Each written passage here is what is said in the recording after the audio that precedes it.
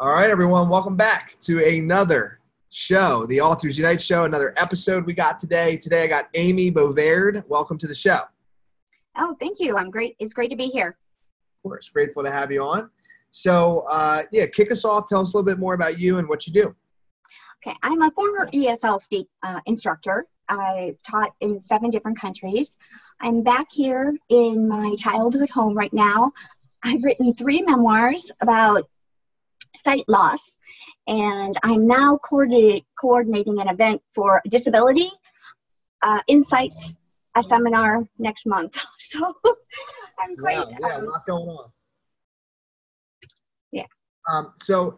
Question: when you said certified, I think you said in the beginning, what type of trainer did you say? Oh, it's in English as a second language.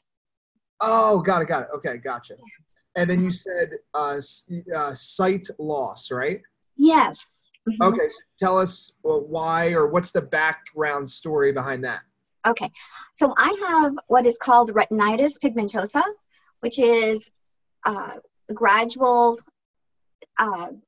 like your vision, you're gradually losing your vision. As some people, it's not gradual. Some people, it's rapid. For me, it's been gradual. And okay. So it starts out with night blindness and then goes to tunnel vision, then to little or no vision. Okay, got it. So it's just been gradual for you. Now, is there any cure to it out there? There is none at this time. Oh, there's 10 cures. No, there is none. There's no cure. None. Sorry. I was like, there's 10 cures. Okay. So yeah. Kind of one of the one of your goals or kind of mission to try to discover or potentially are they working on a cure? Or where are things at? They are. It's just really slow, but if you talk to an ophthalmologist, they'll say that it's around the corner and it might be in our lifetime. So, I mean, we have that hope, but you also have to prepare yourself for the reality that you're living. So. Totally. That makes sense. So, okay. And then you said 3 memoirs, and obviously, a lot of our audience is authors and aspiring authors. So my first question on the memoirs is, tell us about your writing process. Cause to write 1 book is difficult. To write 3 is just, freaking awesome. So tell me about that. Well, I write usually more at night than during the day because that's when I'm more active or alert. And during the day, I take care of the house and do the bills and do all that other stuff. I'm also involved in several local community groups, so I do those things. So every night or every evening, I try to write 1,000 words, and sometimes I do, sometimes I don't. Every Thursday night, I meet with a critique group, and we work pen writers. So we work together to help each other hone our writing, and they give me a lot of good input because they're all sighted. So they help me explain better the process of what I'm feeling, what I'm seeing or not seeing. So that's really good. Yeah. Got it. Yeah. So I think you brought up a couple good points there. One is having that peer group. Do you think that's just having that accountability is really helpful? Yes. Yeah. I think that's huge because again, writing is not easy. So it's there's going to be ups, downs, all that type of stuff. And, to have a support group is of the essence. When I wrote my first book, I had an accountability partner, actually partners. And without them, I don't know if I would have been able to finish it. We basically had weekly calls, if you will. And and I'd put down my goals. So I never wanted to have to have the call with them and be hey, I didn't write like I said I would. So just creating some sort of accountability or support in your life when it comes to writing, I think is very helpful. And then you said every night. So this is what I find a little bit unique, and I'd love to explore it a little bit deeper, is when I wrote my book, it was first thing in the morning. By the time nighttime came, my brain is just fried at that point from just working and stuff. So I'd never been able to get into creativity at night, and it seems to me you're the opposite. So how did you turn it on at night? How did you do that? Well, I think it's the same way. You just close off your the interruptions, and then you put yourself in the zone and then you write. And I basically have a sign that I put up that says, do not interrupt writing. And I just let myself go. So that's how it works for me. During the day, there's lots of phone calls and those are the interruptions that distract me. Got it. Okay. But you still have like the mental stamina at night then, I guess, and the energy. Yeah. Okay. That's awesome. You really love it. That's so cool. I'm like, I'm beat by then, I'm just exhausted.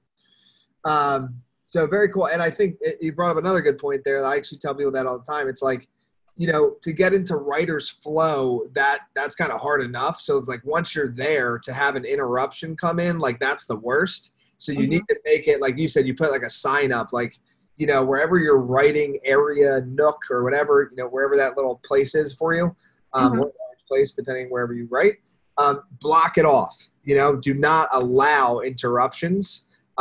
Because I think that's the killer of a writer is interruptions. Those are the worst. Yeah. So tell me, what are the three, I know what a memoir is obviously, but tell me more about them. Like what's the sequence, the trilogy, if you will, like what are they all about? Okay. So the first two are in the mobility series. I had this awesome orientation mobility training, and it wouldn't leave my head. So I wrote about it, and it was about a year of my life that was changed through this orientation and mobility training. It actually helped me come to terms with sight loss. Now that I had something to fall back on, that I wasn't going to, I felt initially that my having a white cane was going to rob me of my independence. But what I found after interacting with my completely blind mobility trainer was that it gave me independence. So that was a really important lesson for me, and also one that many sight impaired individuals struggle with. So I wanted to write a book to encourage other people, like in my support group and other people that just struggle everyday life that aren't even in a support group, about using a cane. And so that was the first one. It was called Mobility Matters, Stepping Out in Faith.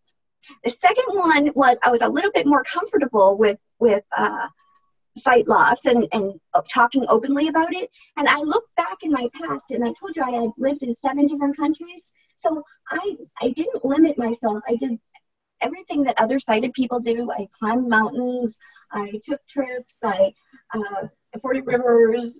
I did all these things, and I thought, how did I do it?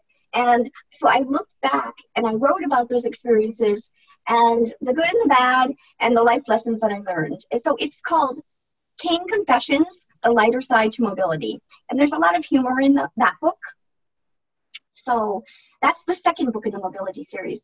Then I have written a completely other type of book in which it's a devotional book, but I had to deal with a lot of loss, physical loss. I was hospitalized when I was married, and I was I was carrying twins and I lost them. And this is the story of how God met my needs every day. So I talk about, I have 15 devotionals in this one about the twins. I have going through divorce, and I have when my father was diagnosed with cancer and we lost him. And that was all coping with all of this when I was in the Middle East in the United Arab Emirates. So that's my third book. It's the first in the devotional series. And okay, this is really cool. Sorry, go ahead. Oh yeah. No, it's really cool how you've and first in the devotional series. So there's more in that series you're going to be writing. Yeah. Mm-hmm. Yeah. There's 2 more in that one. So how many books are you going to write at the end of all of this? It seems you don't know. Well, I have another one that I'm nearly finished with in the mobility series. It's called Second Sight, More Life Lessons in Mobility. And that is also about some of my travels overseas, but it's more about the psychological, like how much more I'm accepting different things that I'm facing now, and a lot more humor as well. So that's what this book is about. Got it. Okay. Very nice. This is really cool. I love speaking with people that just I can just tell you actually love writing. you know, Yeah. like you enjoy like, so, and I always used to say that I didn't like it. Like it was so hard for me to write my first book, but I've actually recently gotten into just like figuring out how to get into that writer's flow. And I truly have found the joy for it. So just for anybody listening, like, you know, most people don't like to write, like it's a hard thing, but if you can start to fall in love with just the practice of flow, like what I think is so cool is when you're writing and you lose track of time, Yeah. you know, Yeah. yeah, you know what I'm talking about? Of course you do. So it's like right at the end when you like look up and it's been like an hour and you wrote like 1,000 words and you're like, whoa, I didn't even know what was going on. Like it just pours out of you. Uh, Yeah. that feeling is pretty cool. Mhm. And the more you practice it, the easier it is to get there. So, but yeah, either way, listen, thank you so much for coming on. This was really cool. I learned a lot and I love what you're doing. I think it's cool. So a couple things what's like your website, where can people connect with you? And then where's the best place, you know, if people want to grab some of your books, where's the best place for that? Okay. So my website is amybovaird.com. That's AMY, B as in boy, O, B as in Victor, AI, R as in Ralph, G as in Delta.com.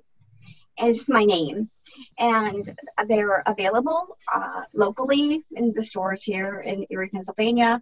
They are on Amazon. They are regular print, large print. They are in audio on Amazon and also audible.com and in iTunes. Also, my Facebook page. I have an author Facebook page, Amy Bovaird Author, and they can connect to my personal page. And I'm on LinkedIn and Twitter at Amy_Bovaird. Yeah. Perfect. Thanks again for coming on. Okay, great. Thanks for having me.